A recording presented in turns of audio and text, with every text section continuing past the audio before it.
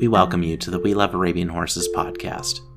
We Love Arabian Horses has a simple goal: to promote the Arabian breed to those outside of our community, moms, dads, and kids of all ages, and of course, horse lovers from every walk of life. Thank you for listening.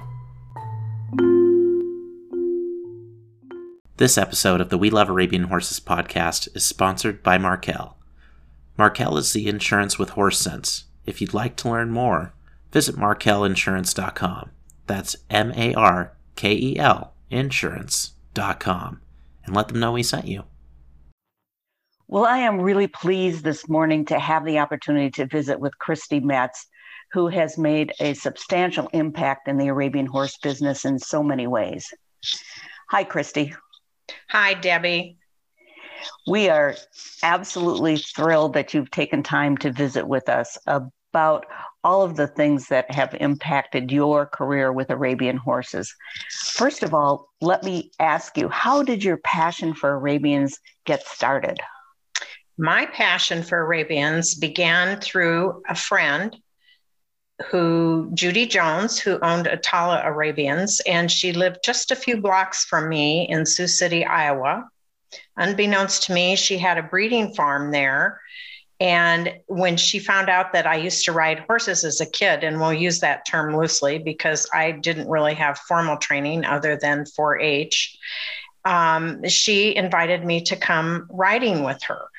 And as we began our riding together, she explained the different types of horses in her barn, of which she had straight Egyptian Arabians and related Egyptian Arabians, which means sired by a straight Egyptian. She also had a Polish domestic cross program for performance, and she had a half Arabian program. So I really was fortunate. Not only was she lots of fun, but she was an amazing mentor. And I fell in love with really the history of the straight Egyptian. And the thing that seemed to me to be so amazing was their particular ability to connect with humans.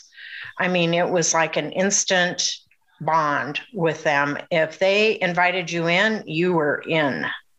So I have to give Judy all that credit. Wow, that's fabulous. I know we've all had a different start in the Arabian business, and it seems like you really were privileged to have met Judy and lived so close to her to have the impact that she's had. Yes, I was. And to have so many different types of Arabians there in her barn. She had about 55, I think, at the time. And pardon me, my kitty is, of course, trying to get me to pay attention during this interview. Anyway, Judy, I rode with Judy for about 2 years. I would ask her lots of questions. And she would sometimes bring a book and she would hand it to me after the ride and say, you might enjoy reading about this. And of course, I was captivated by the history of the straight Egyptian Arabian and the breed overall, their history and how they've been used, but always threaded throughout the books was this connection to humans, who that connection links us around the world globally. And I really believe it's divine, and it is why the Arabian horse has been able to go forward through so many, many thousands of years. Well, I agree with you. And you have not only been able to enjoy that, but you've been able to share your wisdom with so many other people and create a bond among those of us who love the horse that is unparalleled. I know that. Thank you. You're welcome. I know that you've written lots of articles, Christy, and you've posted them on your website, correct? Yes, that is correct. And that website would be? www.smfarabs.com. And there's I was fortunate enough to look at that several times, and I see that there's all sorts of different approaches to why the Arabian horse. And I'm blessed to have found that, and I'm so excited that we can share that information with our listeners. Well, it's under the entertainment tab, and there are many articles dating way back. Some are about the straight Egyptian, and some are about the Arabian horse itself and its characteristics. And you have also written a wonderful, very complete book. Can you share information about that with us too? Yes. The book came out of writing about, well, really, it came from being a breeder. And I bred Arabians for almost 30 years, was involved with them at least that amount of time, maybe bred for 29 years, 28 years. And during that time, I learned so much. And one of the people that I learned from was Gladys Brown Edwards. And probably about 5 years ago, I realized that her book needed an update. She was an amazing horsewoman. And for her time, she did an excellent job of teaching. And I realized that people today just might not have that background or that horsemanship. And one of the things that made me really understand it was I had written an article for a Saudi magazine on how horses are judged. And I wanted to include that. And in that article, I talked about their animation, the Arabian and its animation. And unfortunately, that word translates in Arabic, or they did, as cartoonish. So I know it wasn't quite so good, but I thought I built off of that article and began a book that took me roughly about a year, a little over, to write and get it published. And it is 400 pages with over 300 high resolution photos. And writing that book, I learned two things. One is that the videographers and the photographers are really the keepers of our breed now. And I'm just a narrator. And then the second thing I learned was that this breed, because of their history, has seemed to go forward where other breed, and not just go forward, but influence other breeds all over the world. And it was because of war mainly, and also because of tribes within the deserts of Arabia, that this horse existed. And it didn't take cavalry people very long to understand that this was a breed that was unique and needed to infuse their cavalry horses within Europe, and from there to the States. And then it really took off in the 50s and the 60s here in the United States. How fascinating. I know that a book like this is sometimes overwhelming for people to get a hold of and read.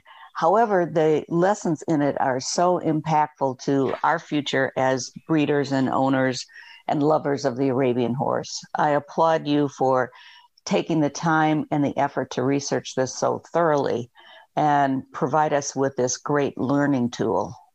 Well, it isn't just me. It takes an entire village, as they say, about everything these days. But in this case, it's definitely true. It wasn't just my contribution. I had amazing editors, designers. Beth Ellen Hunziker was not only my production editor, but she was the designer of the book, and she's an unparalleled designer.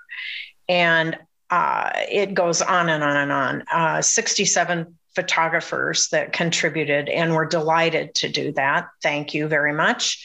And I also had readers that I had read certain sections that they made sure I was on track. thank God for Anita Enander and her understanding of color genetics. I'm a little bit lost there sometimes, and she really, really helped.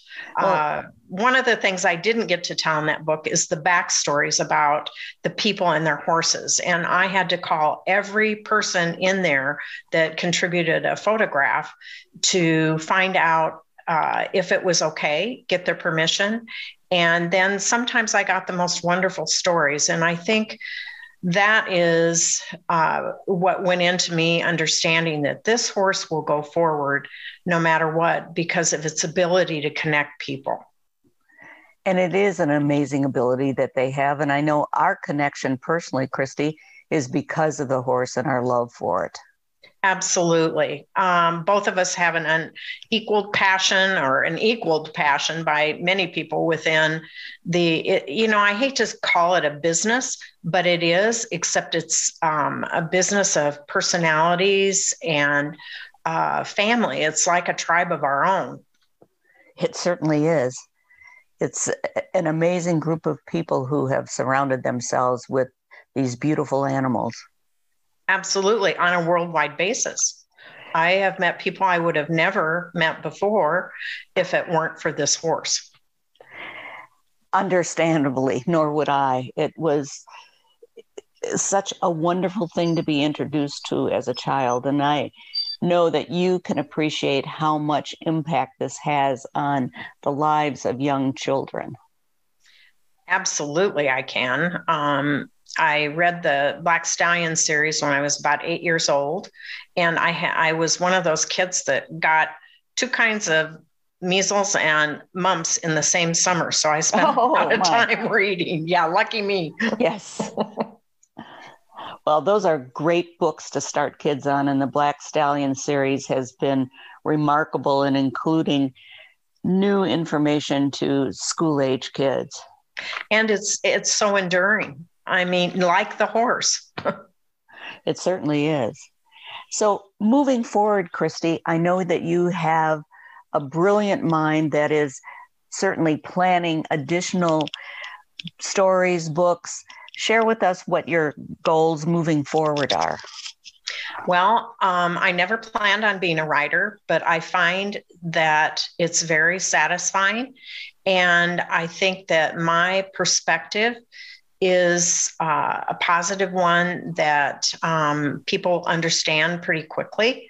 My book that I did, I think any beginner could pick up and appreciate, just as someone who's been within the industry for many years could as well. I know so because people tell me. But I would like to continue doing some historical research work. I find I'm quite a nerd that way. And the other thing I want to do is write stories about people with their horses, mine first, and then hopefully it will provide a format that includes art and interaction on the internet as well with writing, and maybe even drawing, which would be really satisfying for young people, I think. And maybe we can add a component about visiting farms and encourage that through local 4-H and maybe some other groups. So that's right now what's really moving me forward with the horse. I miss breeding terribly, but I recognize that I'm kind of the grandma in the family of breeders now, and I just have a different role. Well, and it's a wonderful role, and we are very appreciative of the fact that you have taken on this responsibility of sharing all of your information and your years of breeding, and you have so much wisdom. It's just incredible that you could share that all.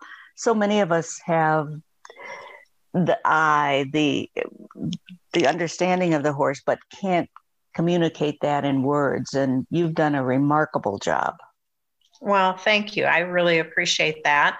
I think the passion for the breed, the love of it, was really what helped me express that. as I said, I never planned on being a writer. I was an art major in college, and I always thought I'd paint. Instead, I find I'm writing instead and painting pictures of the horse that way. Painting pictures with words. Absolutely. Perfect. Well, I certainly appreciate you sharing your time with us this morning, Christy, and I look forward to speaking with you again, and am just so proud of you and your impact that you've had on the horse and all of those of us who love it. Well, thank you again, Debbie. I appreciate that. And I appreciate you continuing your involvement on multiple levels, and guiding and teaching and judging. I mean, you have done an amazing job, and of course came from a Arabian horse breeding family. So your knowledge is impeccable. Thank you so much. Again, we really appreciate it. This is Debbie Kane with We Love Arabian Horses, and I've had the opportunity to spend some time today with Christy Metz. And Christy, if you would share with us once again the website and where one would go to look for those articles that you've written, I would appreciate it. Okay, the website is www.smfarabs.com. Perfect.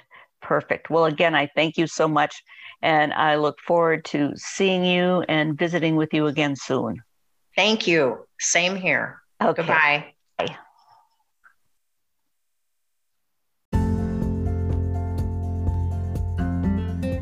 Hey, this is Austin, director of the We Love Arabian Horses podcast. Thanks for listening. If you want to share ideas, feedback, or want to get involved, send me an email at austin@welovearabianhorses.com.